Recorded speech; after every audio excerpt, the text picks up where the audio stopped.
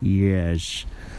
When you've reached middle age, I suppose like a number of us have, all right?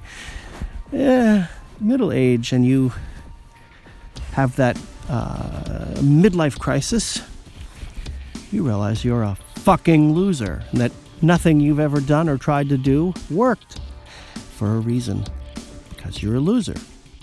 And so you need to take up a new profession. You have to try again. You have to remake yourself, I guess, as the case may be. And so you decide a number of different things, all of which you get through your list in 3 hours. You realize that you don't really have any skill on anything. You don't have any desire to learn new skills, because that takes too long. But the thing is, you need money. Nobody's going to hire a middle-aged looking, I don't know, with a fucked up resume. So you decide to become a burglar and rob people's houses. But what you don't know in the interim is that your brain has been slowly disintegrating to mush in your head. And the drugs that you've been taking to try to counterbalance that constant feeling of exhaustion that one has when your brain is turning to mush in your head has done something more to your brain to make it even mushier. To wit, when you consume bath salts, it messes with your brain, the flocka, stimulant. And in the midst of a dark nightmare stimulant-fueled dopamine trip, you find the perfect house. It's a great candidate.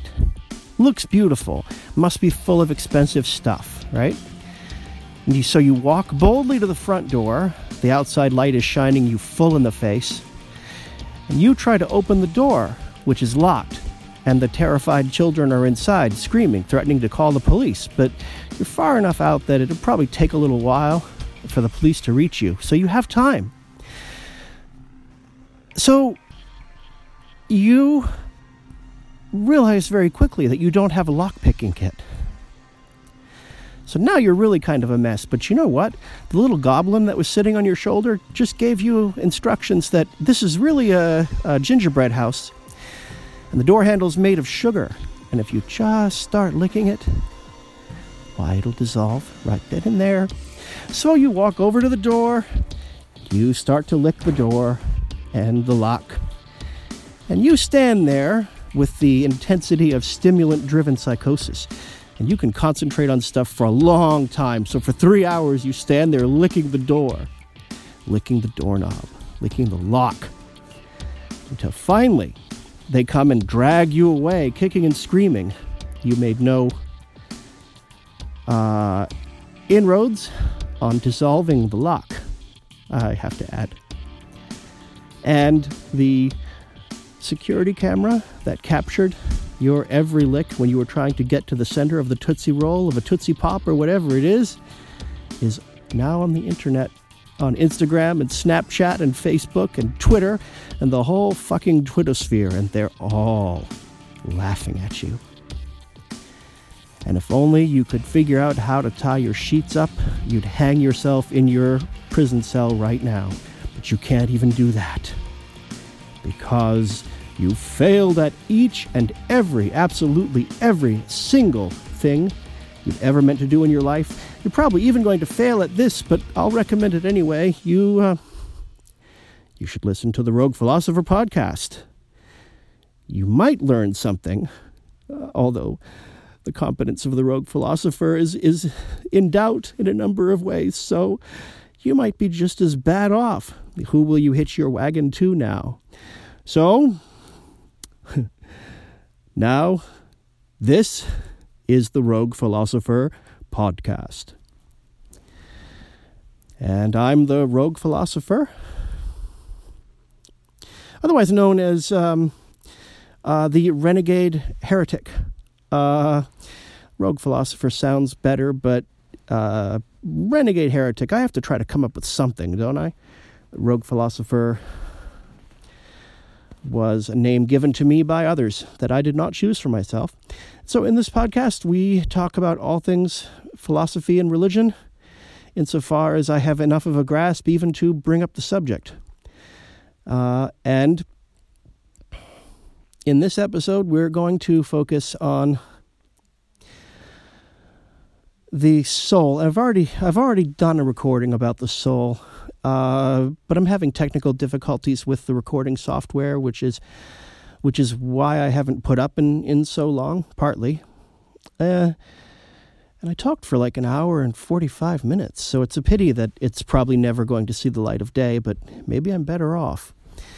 And then, either later on in this particular a period of time, or in another episode apart from this one, I'll discuss religion and what it is, and what we think it might be or want it to be, or what we experience it as phenomenologically, and the many arguments that scholars have had about defining it. Because, like pornography, religion is something that we have difficulty defining, but we know it when we, what do you see it? Do you feel it? Do you experience it? Do you share it and talk about it? And I should add that religion and God are not synonymous. And by that I don't mean that religion doesn't have some inclusiveness toward God or the divine, or even the oceanic feeling of the, what do you call that in Buddhism? When you're near nirvana or whatever. It's only in the southern Buddhist schools where there really is no God or no deity, but there's definitely a cosmological situation that draws from the Hindu religion. Well, we call it Hinduism, but actually Hinduism doesn't exist. That's an English term. That not being here nor there. Religion and God are not synonymous. We tend to think they are because when we're dealing with religion, we equate our levels of piety perhaps with the response to our prayers. And prayers are nothing but wish fulfillment fantasies or necessary responses to extremely difficult situations. The capacity to feel this divine presence is not the same thing as the divine presence, even if God is real. And we're going to say for these podcasts that God is real. And for the sake of the discussion, although by the end of this I'm going to show that it's not so, I hope, but we'll say the soul is also real, because a concept we've carried around for 100,000 years can't be all that wrong. Maybe it's inexact or imprecise, but it can't be wrong. You know, these things we've carried around for decades of thousands of years must have some validity. They must work. It's not just because people are stupid.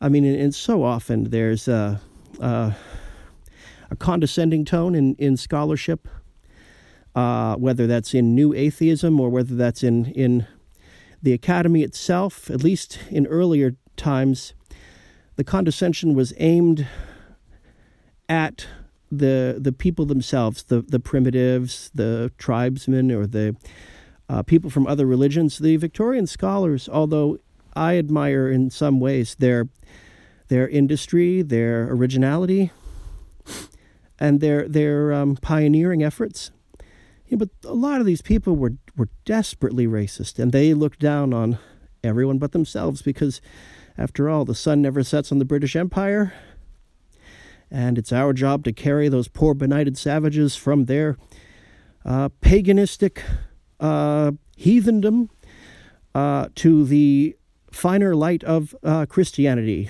Now, that's another interesting thing. The Christians have an ever-increasing number of sects and interpretations, each one of which has to become its own religion. They can't all just say, oh, we all worship Jesus. Why don't we try and remain a fellowship? No, they have to keep breaking away and breaking away and breaking away.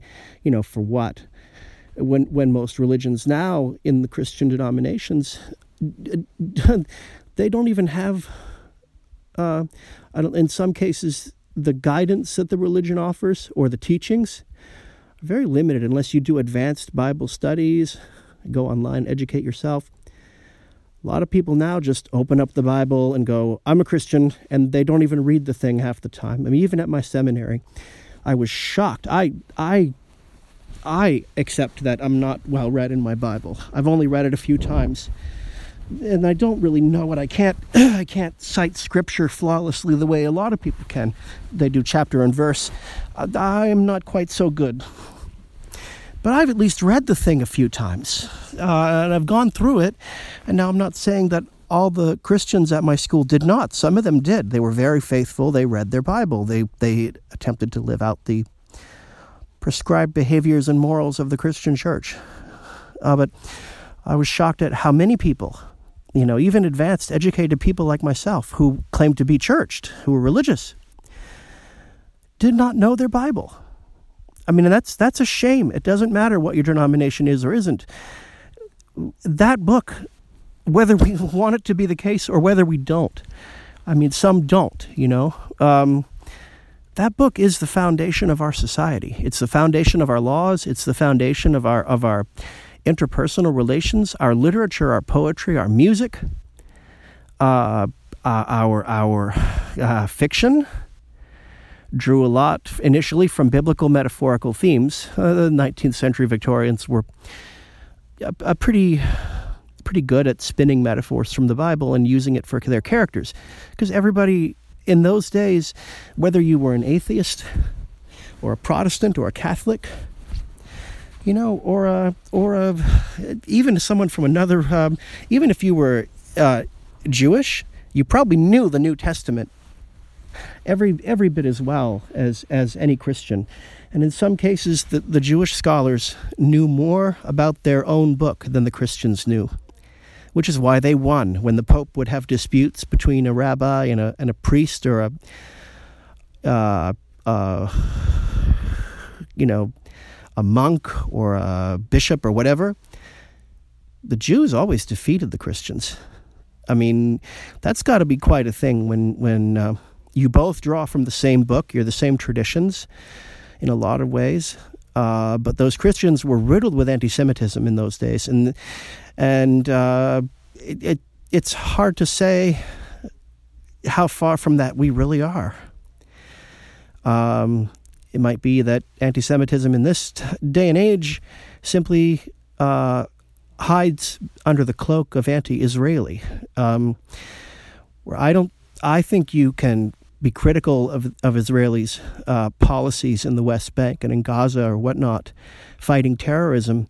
You can be critical of that without being anti-Semitic, but it's a line that's difficult to delineate, and I think a lot of the anti-Israel critics, especially in the UN, they're not anti-Israel, they're not fighting for human rights, they are anti-Semitic. Straight up anti-Semitic. So, well, in any case, that's neither here nor there.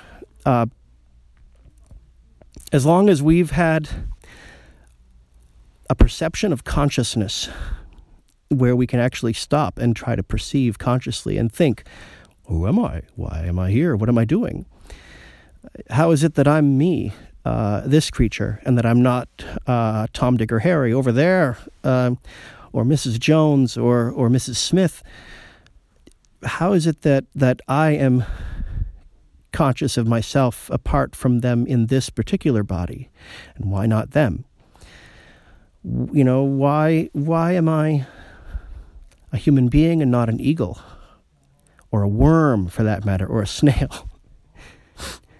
What is consciousness? What is it? I mean, these are all going pretty far afield of a podcast about religion and philosophy, and mostly philosophy. Theologians and philosophers, I think they're plowing the same 40 acres. Religion is, philosophy is, ethics and law and science, they're all kind of plumbing the same depth. Psychology. The big three for our day, with science standing apart and dominating all, at least they'd like to see that. Religion, philosophy, and psychology. Psychology used to be included in philosophy and religion. The psyche, the soul. In older times, everyone was believed to have a soul. And while they understood you had a brain, the brain wasn't thought of very highly in the ancient days. I think the Platonic philosophers valued the brain more than the heart. But I think if I remember what I read, and this has to be 12 years ago that I read this, because you stand upright, your brain is closer to the vault of heaven than your heart is. So your brain is closer to heaven. Your brain's closer to God than your heart. I don't know. They certainly didn't understand that the brain controlled the heart. They wouldn't have had that concept. And as far as one's center of gravity, one's center of ego, we tend to believe that it's in our head, and we feel it that way. And we have a phenomenological experience of the thoughts coming through our head. Oh, incidentally, yesterday, I haven't read the article, but they have created mind-reading machines now. They can hook up someone to an MRI, they can read the brainwave patterns in the fMRI, and the damn thing can figure out the words that you're thinking in your head. Okay, now that's fucked. I mean, because we experience it that way. We experience, whether we're reading or whether we're thinking to ourselves, this constant monologue of reflection and interpretation that we can hear these voices speaking to us. I mean, sometimes if one is very, very tired, you might even hear that as if it were real and outside of your body, or from a non-specific point of origin. You can't figure out where it's coming from. When in truth, we don't really even need to enunciate the words inside of our heads, do we? You can have a thought and instantly you get it. You can have you see a picture, it's worth 1,000 words, because all those words can be thought at once, and you feel and you recognize the different facets and dimensions of the photograph or the painting that you're seeing. And if you were to try to transcribe all of that, it would take, I mean, it's a metaphor, of course, 1,000 words. The journey of 1,000 miles starts with the first step. These are all drawn from the Chinese. I'm not sure who first would have said a picture is worth 1,000 words, but 1,000 comes up often in Taoist thought. The one and the many and the 1,000 things, something like that. But they can read minds now, and they can decipher the speech that you're thinking in your head. So if you think that you can sit there and think, down with Big Brother, down with Big Brother, down with Big Brother, you're wrong. Wait until the chip has been implanted in everyone. The chip's been implanted in you, and you cannot buy or sell without showing the number of the beast, for it is a number of a man. And that number is 666, right? So things could become very difficult for any free thinkers. And of course, in the Antichrist regime, you're either a follower of the beast or you're dead. You're one of the annihilated of the Lamb or of the righteous. Not good. But in any case, the center of gravity, the equilibrium in our consciousness that we tend to feel is the center of our consciousness, because we've been told that all our lives. It feels like it's in your head. And our sensory organs, in our head. The vantage point, in our head. But yet, if we had a different phenomenological metaphor, a different culture, with a different interpretation of consciousness, Would it be in our head? And that's an interesting question, which I don't know the answer to. I understand that in East Asian, Japanese culture, it's in your stomach. That's why seppuku, they're trying to free the soul. But in some cultures, Siberian, if someone is dying and they're having a horrible agony as they die, sometimes they'll punch a hole in their skull to help release the spirits, or they'll try to do a ceremony making a hole through the roof so that the agony can be relieved and the soul set free to return to the sky. It's pretty much universal that up is good and down is bad. Up towards the heavens is closer to God or to the Creator. And down is to the underworld, to hell, to Hades. This seems to be almost universal in all cultures. I'm taking a dangerous risk to say that, but even if they don't have a strong concept of monotheism, most cultures have an idea that up high is close to the higher realms of the sun and the stars and the soul, the spirit. As long as we've been able to question ourselves and ask these questions and to wonder about these things,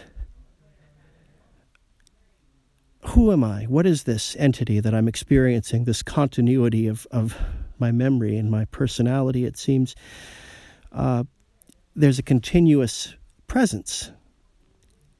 And that must be the soul. It must be that there's more to me than just this body. And because if this body were all that there is, I noticed that one day so-and-so was walking around and they went to sleep, and then the next morning never woke up. But the body was still the body for those first few hours before it began to decompose, except that, where are they? They're gone.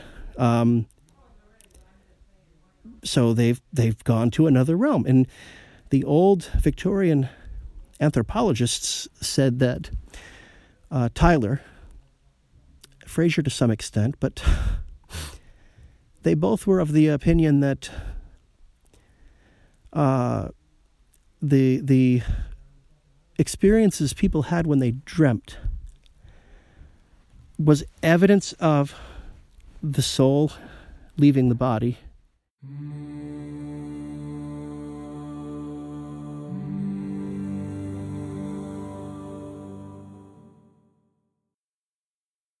So I don't remember exactly where I was when I left off, so I'll just continue on, and hopefully the segments will go together well, and you will be patient and indulgent with me in my level of organization. So what? So where were we? So consciousness, the reason why we understand ourselves as having a soul is because of our experiences, our phenomenological experiences of consciousness. That we all appear to have an internal monologue, a voice that we hear in our head that is often composing in words. I had mentioned briefly, and probably that's all I can manage briefly, is that scientists have recently, using an fMRI scanner and tracing brainwave patterns, they've recently been able to translate those brainwave patterns into audible speech. And they apparently did it correctly. So the world we live in is becoming pretty extraordinary and in some ways wondrous, and for those very same reasons also very sinister, very dark. When we live in a world where they have rewritten the genetic code of human infants and brought them to term genetically modified babies with CRISPR. Cloning, we have to assume that if it hasn't already happened, it will happen soon. I don't personally look on that with as much horror, I think, as some people might. I mean, whether or not it's ethically right to do that, I'm not an ethicist, and it's a little beyond me, but if the people in question grow up and don't suffer adversely because of being clones or being genetically altered, then it's hard to have a moral argument against it, because nature, whenever you have identical twins, I mean, that's cloning, and nobody would ever say that a twin brothers or sisters lack a soul because they're cloned or genetically modified. So, but on the other hand, should we do this? Should we tamper with nature? Should we, in our hubris, attempt to rewrite the genetic code as though we are competent to do so? To a large extent, we're not, and we should be exceptionally careful. I'm no scientist, I'm not a geneticist, but I do understand that this technology could serve us well. It could help us eradicate diseases. It could help us grow more food, better food, nutritionally better food. It's not the fact that we can genetically modify organisms that is the source of the horror. The source of it is the unethical and perhaps malignant behavior of companies like Monsanto, now owned by Bayer. So they're no longer named Monsanto, but they're still Monsanto. And that our FDA is infested with Monsanto former corporate executives whose best interests are themselves. And they aren't modifying it to help grow more crops. They're modifying it to have both more control over the crops of the farmers. You have the suicide seeds. So the farmers can't replant. They have to continue to buy the seeds season after season after season, which is cripplingly expensive. And they're designing the plants, corn, soy, potatoes, etc., not to withstand pests or genetic diseases, although I think some of them are more resistant to adverse weather conditions, to droughts, to poor soil yields. But they're modifying them,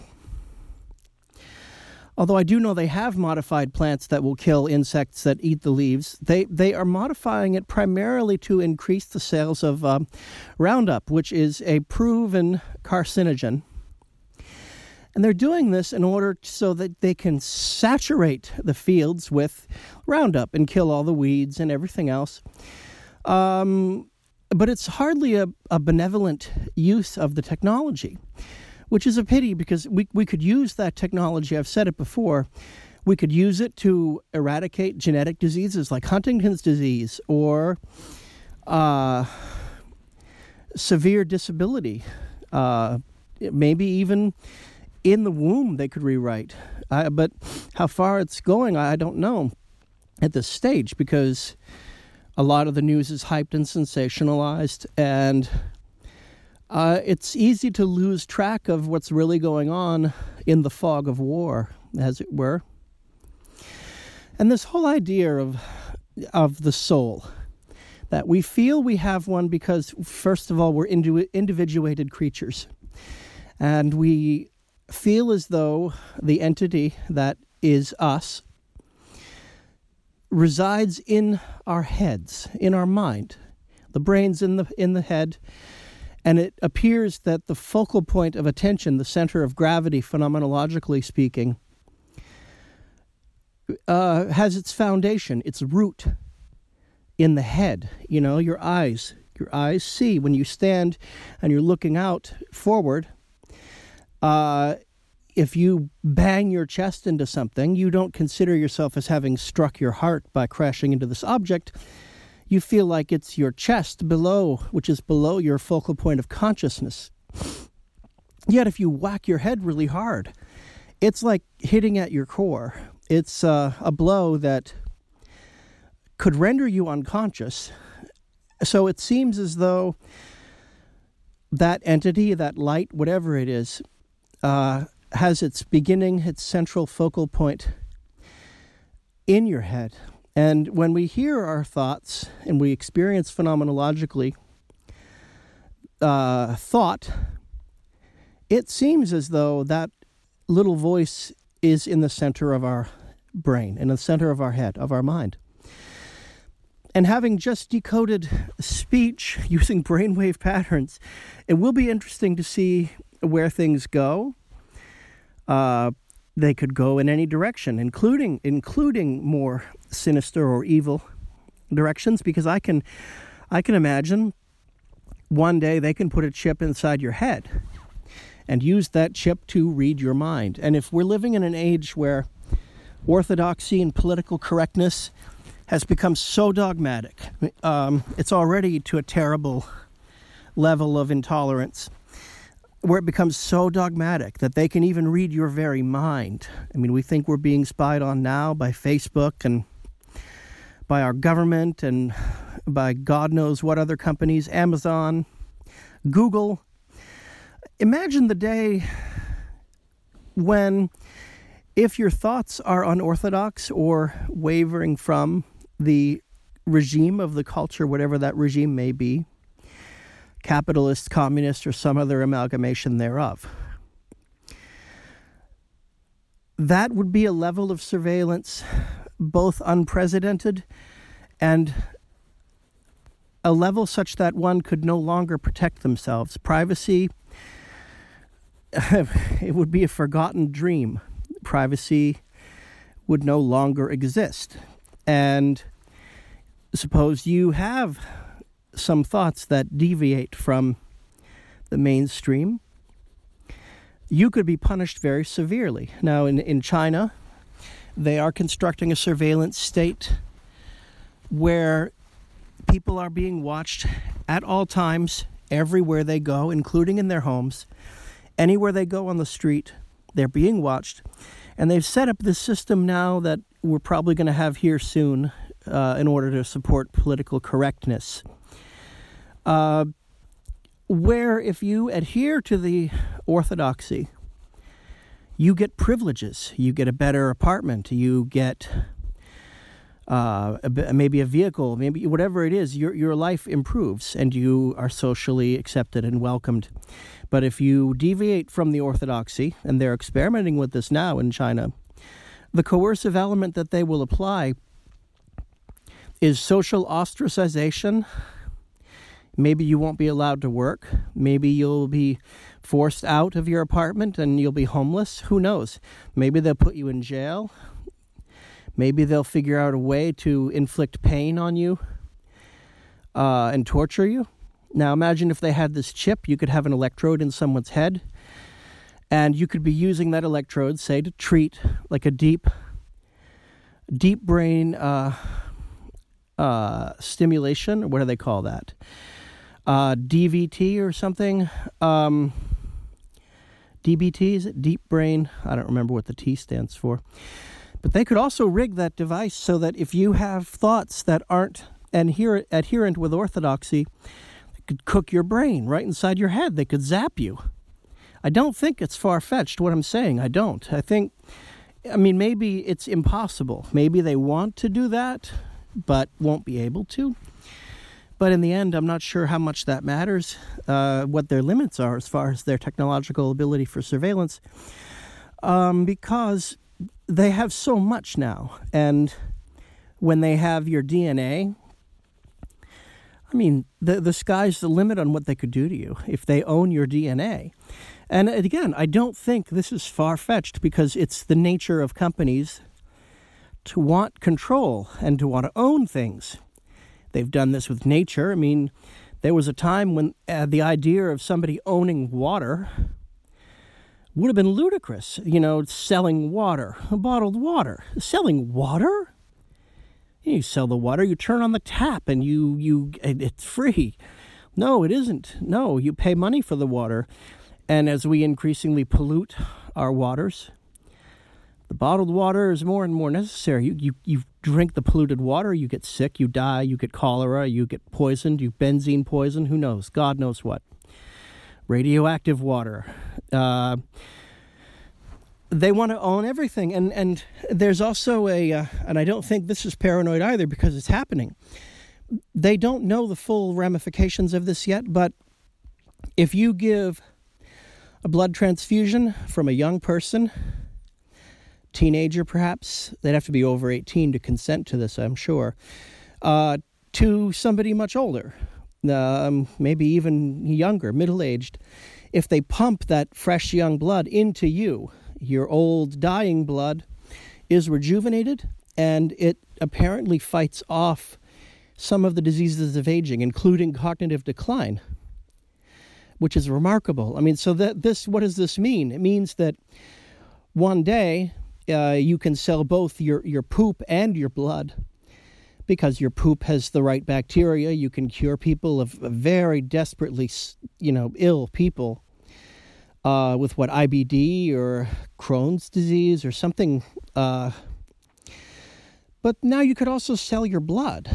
You could sell your blood to buyers who want to, older, richer probably, people who will pay you for your blood. I mean, you'd only be able to do that while you're very young, and I don't know the limits. I mean, is it effective if someone my age, mid-40s, sells blood to someone in their 80s, and you pump that fresher blood in?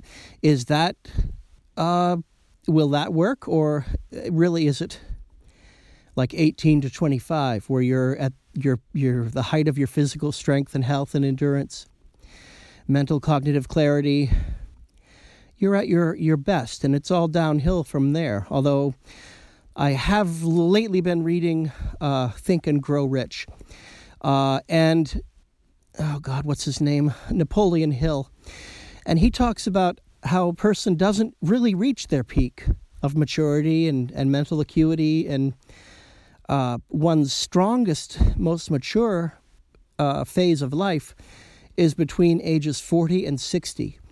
And Hill makes the point that the most successful people in his day, in the 30s, throughout history, if you look at their bios, they didn't reach the height of their powers and their influence and their self-confidence and their competency until between the ages of 35 to 40 to 60, which kind of it flies in the face of what we're encouraged to believe, that you're at your greatest and most valuable state when you're under the age of 25 or 30.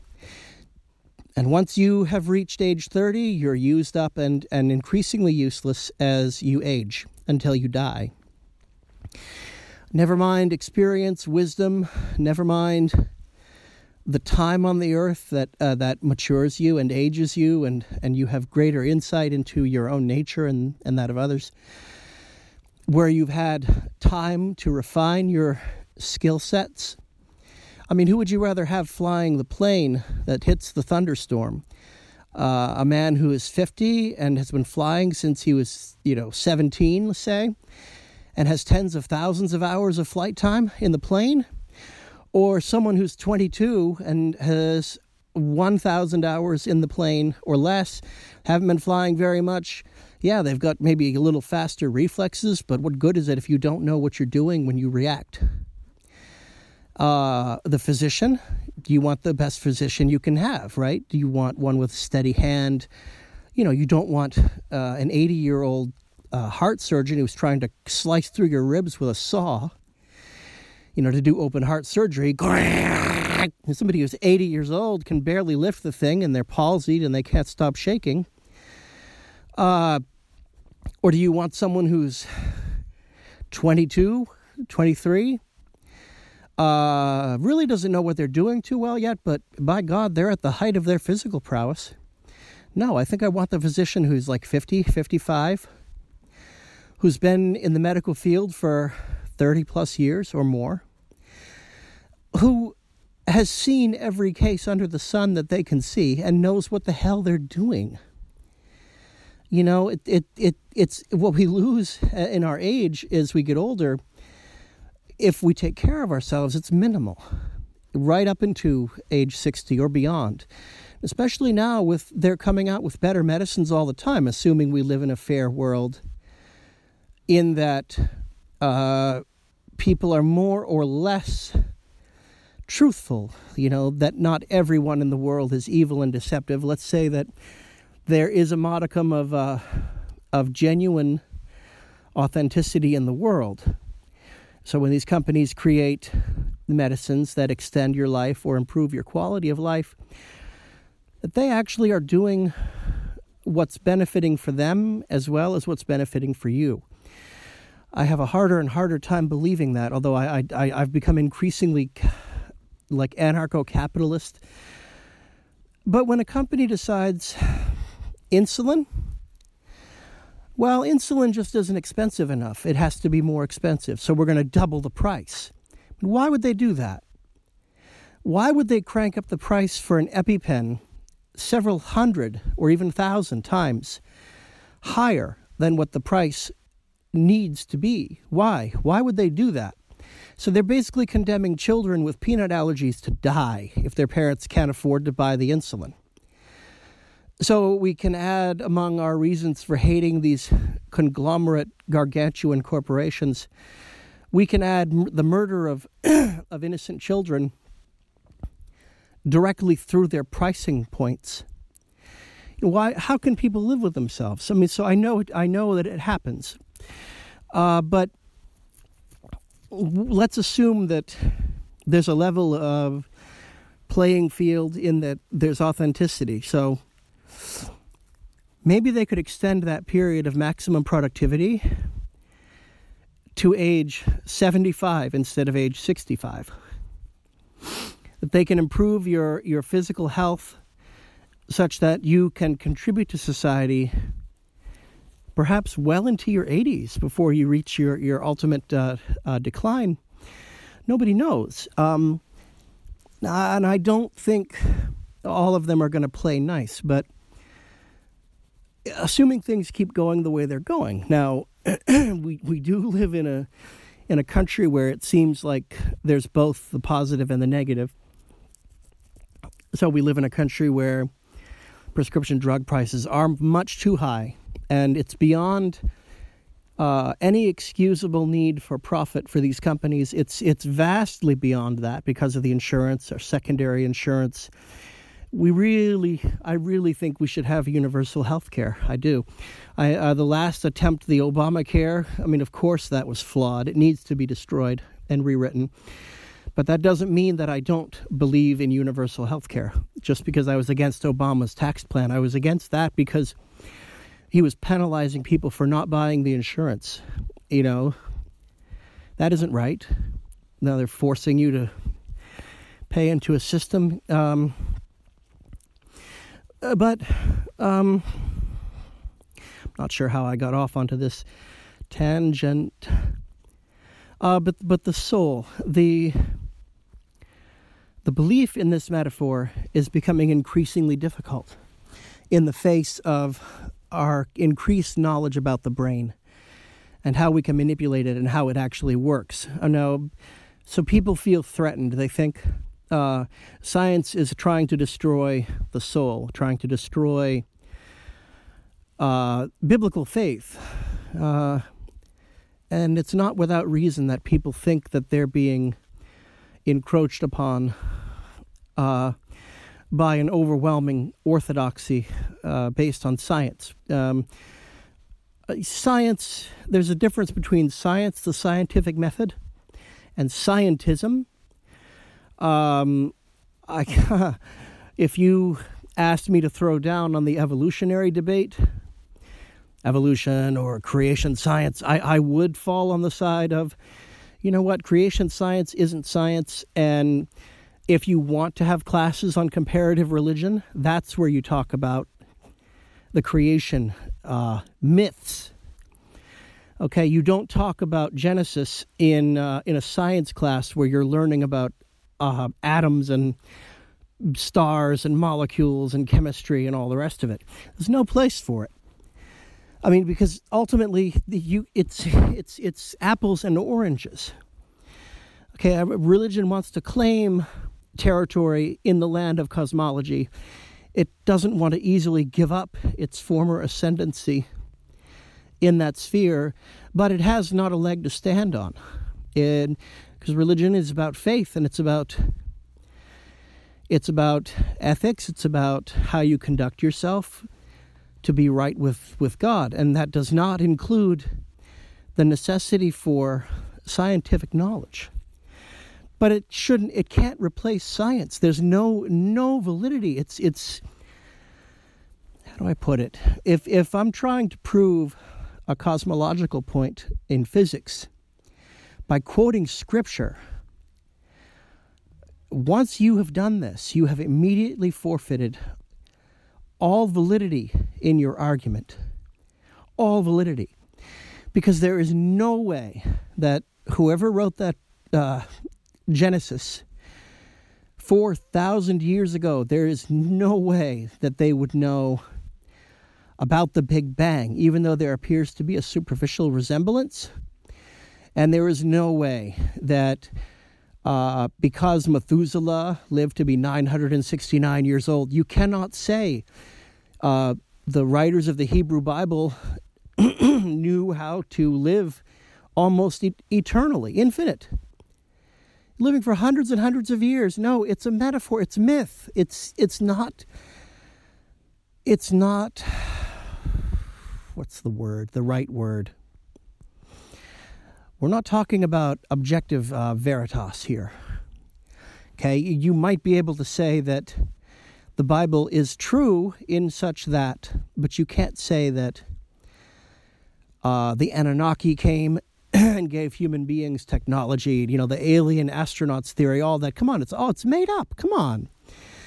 But either way, so I'm not casting aspersions against anyone who's religious and believes in the Bible, even in a fundamentalist view, because that's their religion. I don't agree, but I'm not here to attack. But it should be pointed out, and this is another aside, that during the Scopes monkey trial, William Jennings Bryan, none of those people believed the world was made in 7 days. They were they called themselves fundamentalist, but it wasn't as extreme and as narrow-minded as our fundamentalism is apparently today. And by that I mean narrow-minded. I mean every word of it is literally and demonstratively true. Nobody believed, none of the conservatives back then during that trial actually literally believed that God made the earth in 6 days and that it was 4004 BC when the whole show began. So the earth is 6,000 years old. Nobody believed that. William Jennings Bryan didn't believe that. He was against evolution. But he wasn't against it from the standpoint of the absolute literality of it. He was against it because he genuinely believed that God made the universe and did it in such a manner that, well, yes, you can find dinosaur fossils. Yes, you can do carbon-14 dating. Yes, you can determine the age of rocks, the age of the earth. It's far older than we thought. That doesn't, in and of itself, restrict the role of a creator. And it doesn't, in and of itself, although many will disagree with me, but that particular claim, the earth is 4 billion years old, does not, in and of itself, directly contradict one's individual faith in Genesis, in the Creator, that there is a guiding hand. I don't buy it, but, you can't say it's not so just because of a bunch of numbers. You'd have to do a little more than that. Although the burden of proof, I think, if you're having a debate between religion and science, the burden of proof is on the religious. The scientists have more or less done their work. I mean, it's up to us to replicate their experiments, say, but it's been done, it's been proven. Whereas religion, whatever your religion is, yours or mine, or my lack thereof, it's a statement of one's individual interpretation. So it's increasingly difficult to adhere to literal beliefs in the soul. It's almost like the more you know and understand about the brain, the further to the margins you're pushing the creator and the role of the creator in our being, in our entity, that the creator has built a soul. I mean, from the very outset, the whole concept is a little ridiculous anyway. I mean, Plato and the Platonists, the Neoplatonists, they did believe in the soul. How they came by that knowledge was either through mystical experience or through Platonic rationalism. Aristotle also talked about the soul, but he didn't think of it the way Plato did. Whereas Plato was very mystical. Aristotle believed the soul is part of the body, and when the body dies, it too dissolves.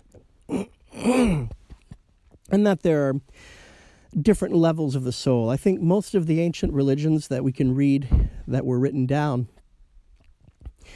as well as the Hebrew Bible,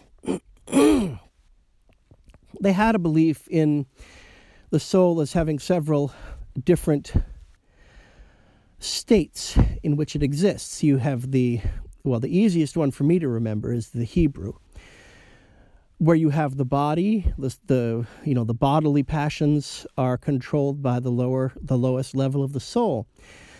That your mind, your words, your concentration, etc., are part of your breath. So that's a different level of your soul, somewhat less dense. And then the highest level of your soul, which is that part of your soul that connects you to God. And then there are two levels additionally of enlightenment or advancement or connection to the presence of God and the divine presence. The Hebrew, of course, is nefesh, ruach, and neshama.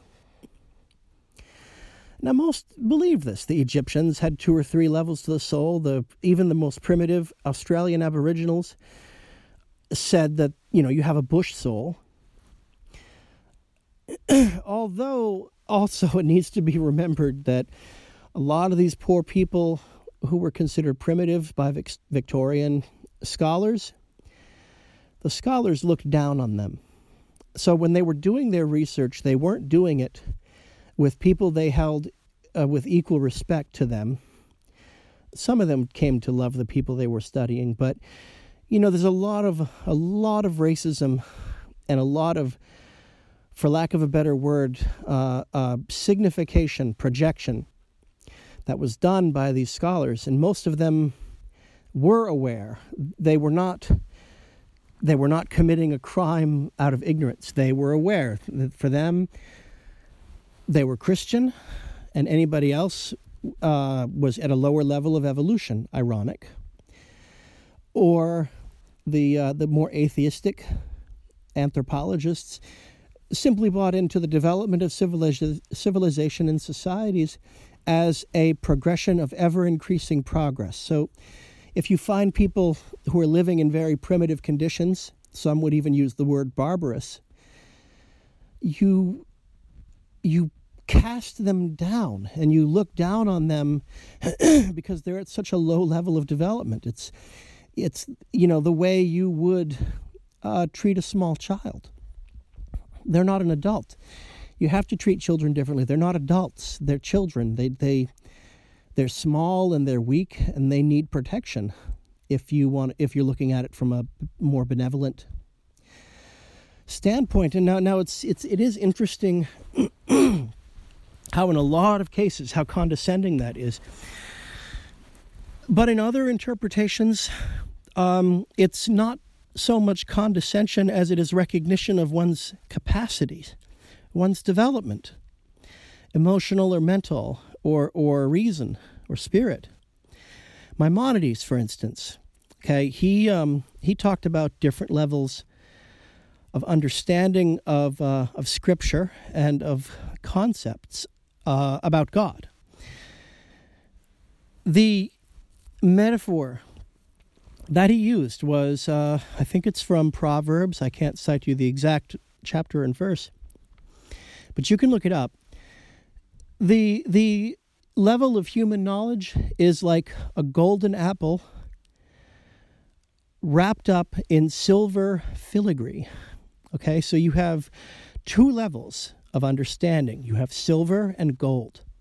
So he's not devaluing one level. He's simply stating, look, there's one level where you more literally believe in the presence of God. You might not buy into him being a guy with a beard sitting up in the sky, but you still believe in literal reward and punishment. You still believe that this God is watching your every move and will judge you accordingly. If you don't follow his laws, you will be punished, probably physically, painfully.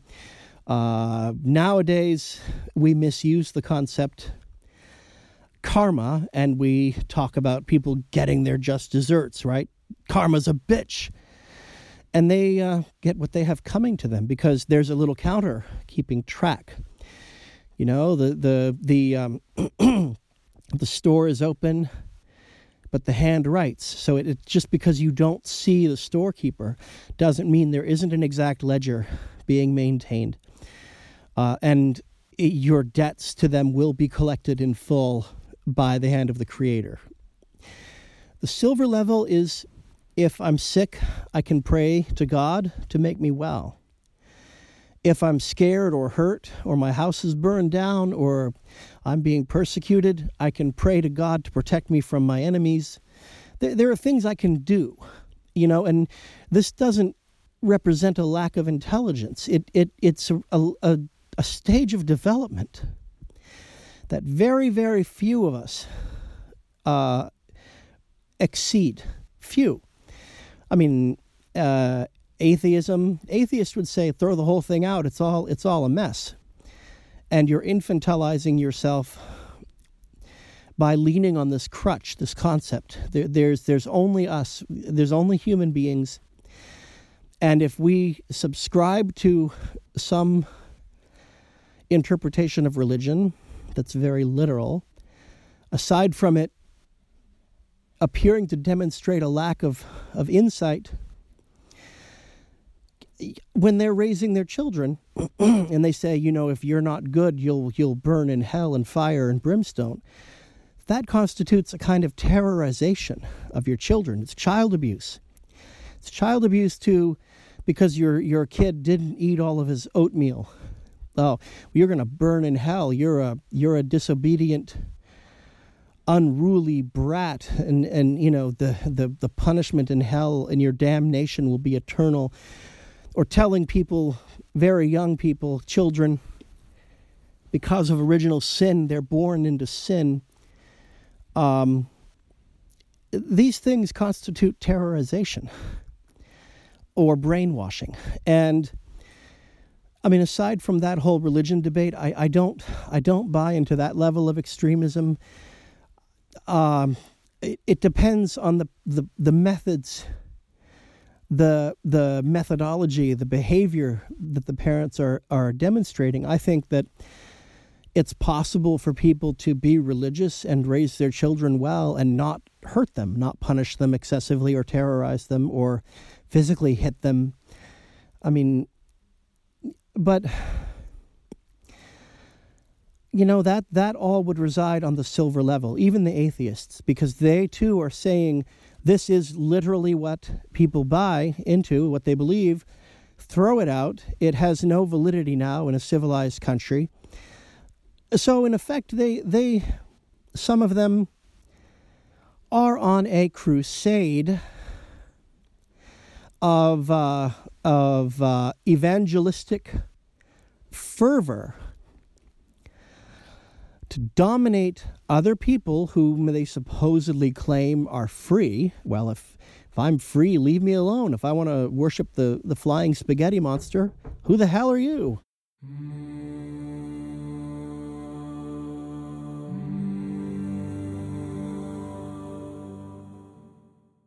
And I'm probably going to repeat myself, and I do plan on going back to this topic because it opens up so many others. The idea of an incorporeal soul, whether it's philosophers putting it forward or whether it's theologians, it's integrally linked to all of our mythos or mythologies, because we have them. By that I mean in the way of Jung and Campbell, a mythology, the rubric of our culture, right? What holds our culture together is primarily democratic and Judeo-Christian values. And the soul plays into that. I mean, our legal processes presumably are constructed on the idea that human beings have something that's precious beyond value, that life has meaning. And it could be that atheists wrote the laws, but I think it's very unlikely. I mean, the idea of a sovereign person in this country that's so valued, it really draws from Immanuel Kant and his ideas about there's sort of a value in people that exceeds what's immediately obvious. That everybody has a, for lack of a better word, a soul or a Geist. Hegel's phenomenology of mind. It used to be translate Geist as mind, or Geist can be like spirit or soul. The idea of the soul is integrally linked to heaven and hell because it's immortal. And in the Judeo-Christian worldview, Islam too, where you spend the rest of eternity is determined by whether or not you believe in Jesus Christ, if it's a Christian worldview, or have done proper repentance. And even in Judaism, if you don't follow the laws properly, you can end up in a bad place for eternity. There seems to be some contradictions and contradictory statements throughout the religions. Some of them talk about the soul merely sleeps, and you don't burn in hell, but you're not at the right hand of God either. And then you're resurrected, and then consumed by fire once more. But there's no eternity. But if it's Catholicism, you have heaven, hell, and purgatory, which purgatory is hell, but for a limited time. Whereas hell is infinite, eternal, timeless. The soul is permanently separated from God, and burns with the demons. So it's confusing and interesting, because the essence of God, which is incorporeal and doesn't interact with the physical universe directly, and in the same way the soul has no direct connection to the body, yet somehow the soul can manipulate the body. It can drive the body around. And even if the brain is damaged, the soul remains undamaged. I think that's in a nutshell what most people would intuit. So that if your brain is harmed by disease, it's really not, you're still there. But it's as if the connections are blockaded. And so the soul can't get through. It's using the brain as a means of transmitting itself. And we've equated our emotions with the presence of this incorporeal soul. And this took me a long time to grasp, that our emotions are physical. When they say stuff's in your head, it's all in your head, it's not made up. People will, it's all just your emotions. You experience that. That's what your soul is vibrating at. Right? Emotions are physical. They're physical. They're made of neurotransmitters. They're made of neurorecepting cells and electricity. And in theory, if we knew enough of the variables, I could put somebody into a chair, hook them up to a bunch of electrodes, inject certain chemicals into them, and make them feel and experience, technically, anything I want. The whole idea of, are we already in it? Are we already in a simulator? A day may come soon when we'll have this for real, definitively. Now, how much one can manipulate the character once you're inside the simulator, if we're living in one, and if this is any model, people might want to increase the vividness of the simulation by suppressing their memories of actually plugging themselves into the simulator. In theory, we could do that. You can zap the brain, certain portions of the brain, with electricity and shut them down. Or you can crank other brain centers up. And all of our experiences, as complex as they are, infinitely, unimaginably complex, is the brain, assuming that the Newtonian model is real. The brain is reconstructing the world around you according to the limits of your senses and presenting you with a very, very coherent, stable hallucination. Really, if you want to get technical, it's a hallucination. And that somehow the soul, the presence of the emotions, intense feelings, we still think of that as direct evidence for the soul. Or Descartes, who I've been reading a little more about Descartes. In spite of his errors, I mean, he's more brilliant than I could have imagined. He created calculus, added to the calculus that later Newton and Leibniz worked with. They invented a lot of it as well. But Descartes was like one of the top leading scientists of his day. A scientist. They hadn't quite solidified the scientific method yet, but it was being hammered out in that century, the 17th. But his ultimate approach, what later philosophers called the rational approach, not the empirical. Empirical was Newton. Newton says there's a world out here, there are physical laws, it's stable, and matter follows these laws, law of thermodynamics, the law of falling to the earth, the gravity. That's assuming that there is a world outside. And that seems to be logical because we intuit this to be the truth, because our lives are reflective of the world having actual physical existence.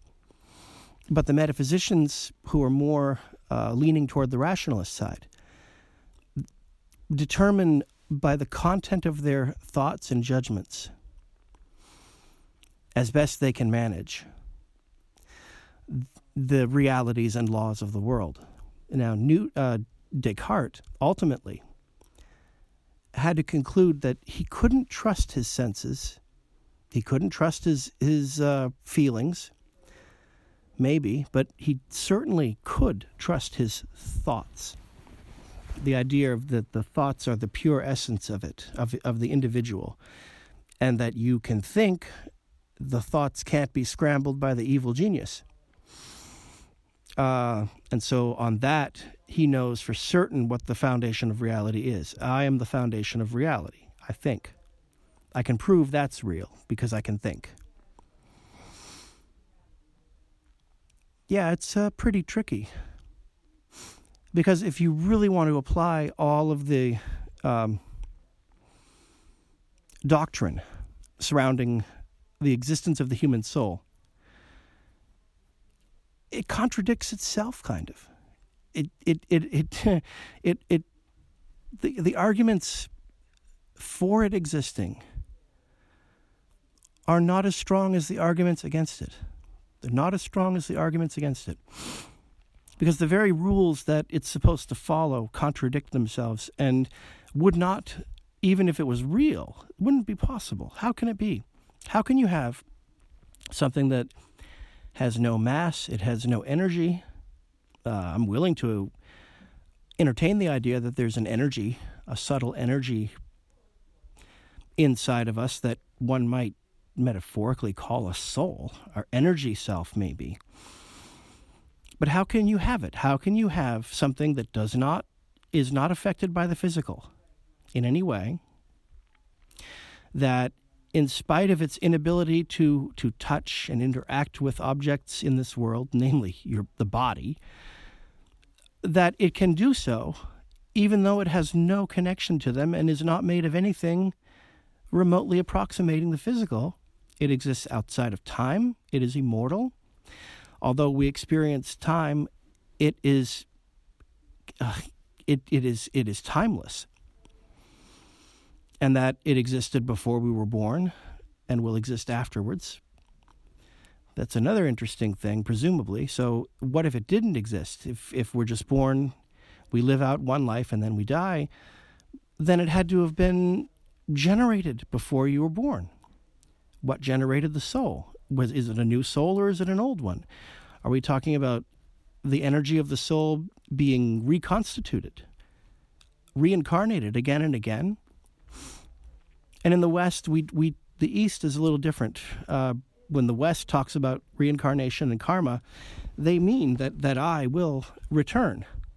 I may not remember a whole lot, but I will come back again and again as I perfect my soul towards divine union. But in the East, the objective isn't divine union, it's escaping from the wheel of time. And what constitutes, well, depending on who you consult, I mean, there are any number of deviations in Hinduism and in Buddhism and Jainism.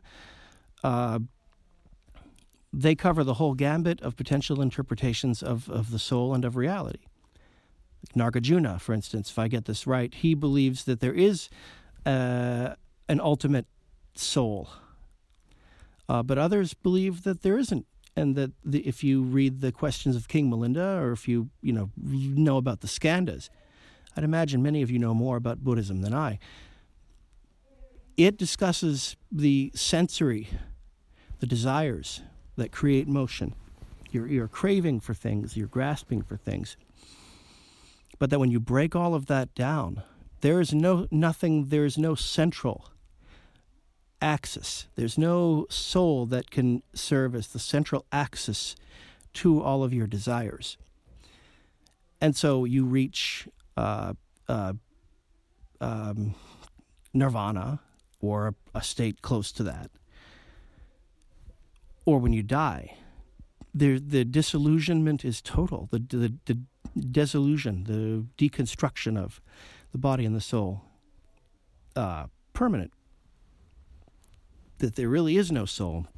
There is no ego, no you. But in the West, we're still, even when interacting with Eastern religions, along with the innumerable problems of cultural misinterpretation and misappropriation, we reconstitute the Eastern traditions with a Western model. Because we have, it's deep-seated in our psyche, our collective psyche. I think it's deep-seated in people's experiences. So the soul opens up the question of the divine.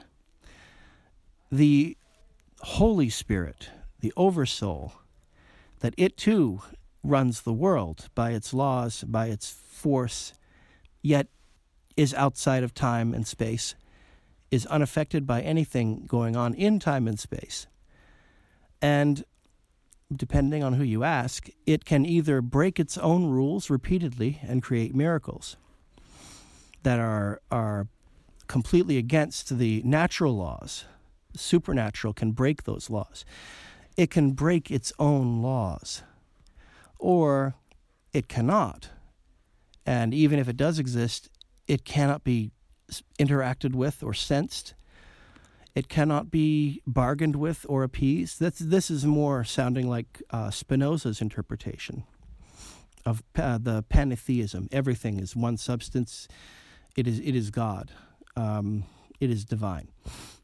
But aside from the laws that were set in motion long, long ago, it has no actions. All of it's determined by forces, by interacting forces on the globe that can be accounted for and explained easily. The soul is sort of the conduit to all of these speculations. What am I? A soul. And it opens up, it can be a good foundation or starting point for a discussion of supernatural or divine or metaphysician.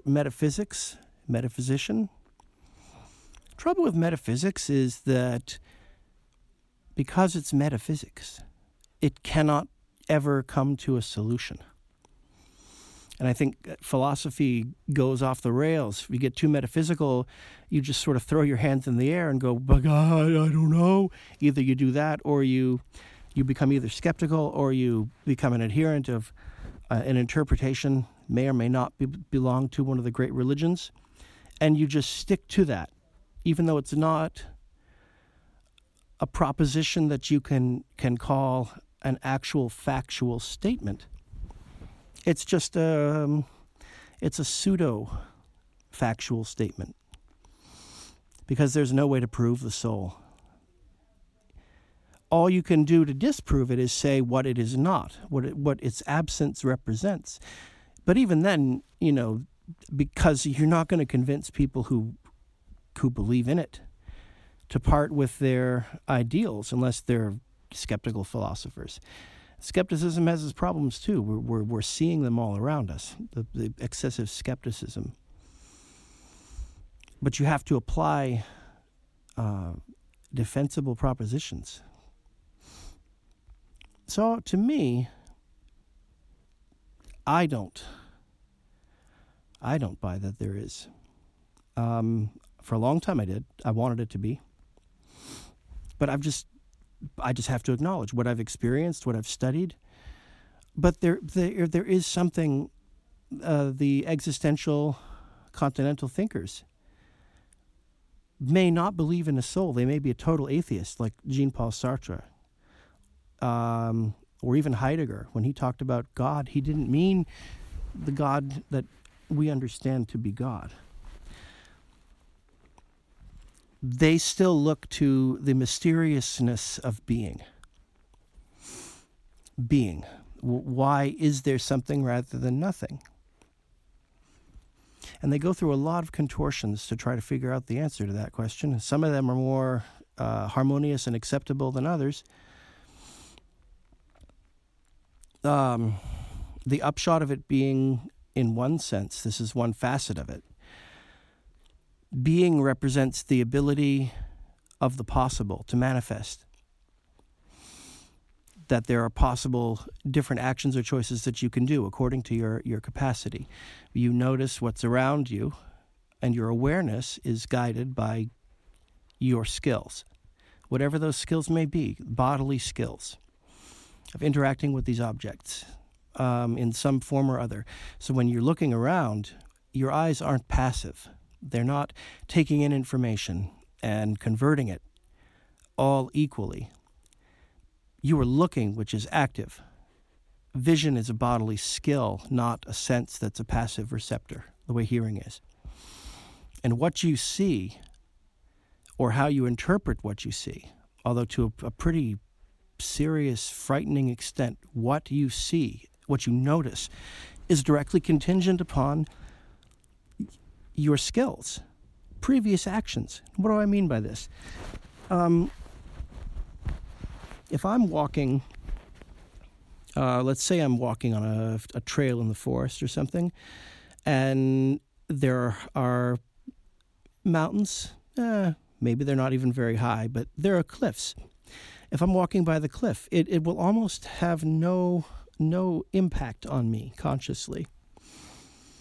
But if you're a professional rock climber and you look up the cliff face and you recognize all the different ways that you could ascend, where you could find the handholds, if you're highly trained in that skill, you're going to notice things about the rock that nobody else will notice because they don't need to, and they don't have the inclination to. So a lot of what you're looking at, some of what you see is blocked out because it isn't just that it doesn't meet your needs. It's that you don't have it's almost as if you don't have the proper receptors to register that. Because you're not even remotely aware of everything you're looking at. It's always active. And when you see an object, you're not seeing exactly what it is. You're seeing its purpose and how you can interact with its purpose. This is basic, very poorly explicated phenomenological dictum, right? Now, some would say the soul is what guides your passions, and therefore the soul controls what you see. But again, I mean, we it's for the sake of cultural continuity, we talk about soul. We talk about that because it's part of our Western canon. Or your heart. Somebody's broken your heart. There's physical damage. There's actual physical manifestations to your body and your brain. And so the idea of anything being all in your head is ludicrous. There is no incorporeal, ephemeral, emotional feeling self that can be deceive itself into making stuff up. Oh, it's all in your head. No, it's all physical. Everything and anything that one experiences has a physical component to it, because without it, there would be no experience in that way. So depression, for instance, not in your head, not made up. There's actual decrease in functionality of certain areas in the brain, and it's way more complex than too much or too little dopamine or serotonin. It's massive. It's probably going to be one of those things where one doesn't know how little one actually knows until you're confronted with a situation that makes you open your eyes and go, well, wait, what I learned in school is obsolete. What I learned about the brain in school, obsolete. When I was in high school, I never would have dreamed that one day, it wouldn't have ever occurred to me. Well, the brain keeps growing and it keeps reshaping itself. It's plastic. It's flexible. Whereas what we were taught when I was younger than teenager, even, is that your brain has a limited number of neurons. Once you reach young adulthood, they start to die, and you use them up. And if they die, they never come back. It depends on the level of damage. Some of them come back, but I mean, we're just learning, and we might reach a point in 10 or 20 more years where everything that we think we know now, that we think is foundational truth about our humanity, how we exist, how the body and the brain and the nervous system, all that, how it works, what makes it work, could literally throw the whole book out in another 10 years. Totally new model. We don't know. And that affects philosophers. Because while they may have refinement in thinking, a lot of what they go on is foundational and contextually integrated with the level of knowledge in their time. So in Descartes' day, when almost everyone attended the church, even if you were a non-believer, you probably still went to a lot more church services in 1650 than our religious attend church services today. It was a much bigger institution in society. And its truths, some of which were self-evident, would have been accepted without question by almost all, But I'm not sure how long I've been to finish this. I think I can probably leave off now because the soul it's something I want to come back to when I'm dealing with religion or when I'm dealing with different questions in philosophy. The soul is always a concept that's in the thick of any discussion, often synonymous with the mind or the emotions. So I kind of want to temporarily bring this to a close, although I'm going to be coming back to this often because it's a very complex entity to discuss, because it's connected to what is the experiencing self. What am I? Why am I? Who? Of what am I constituted? Of everything, of nothing? But in any case, I'm going to call it good. Our sponsors at the Rogue Philosopher podcast: Leprechaun from the Hill of Tara, Last Year's Fallen Summer Leaves, the Tetragrammaton, and, of course, Cogliostro's Bones. Cogliostro's Bones. In any event, I will be speaking with you again soon.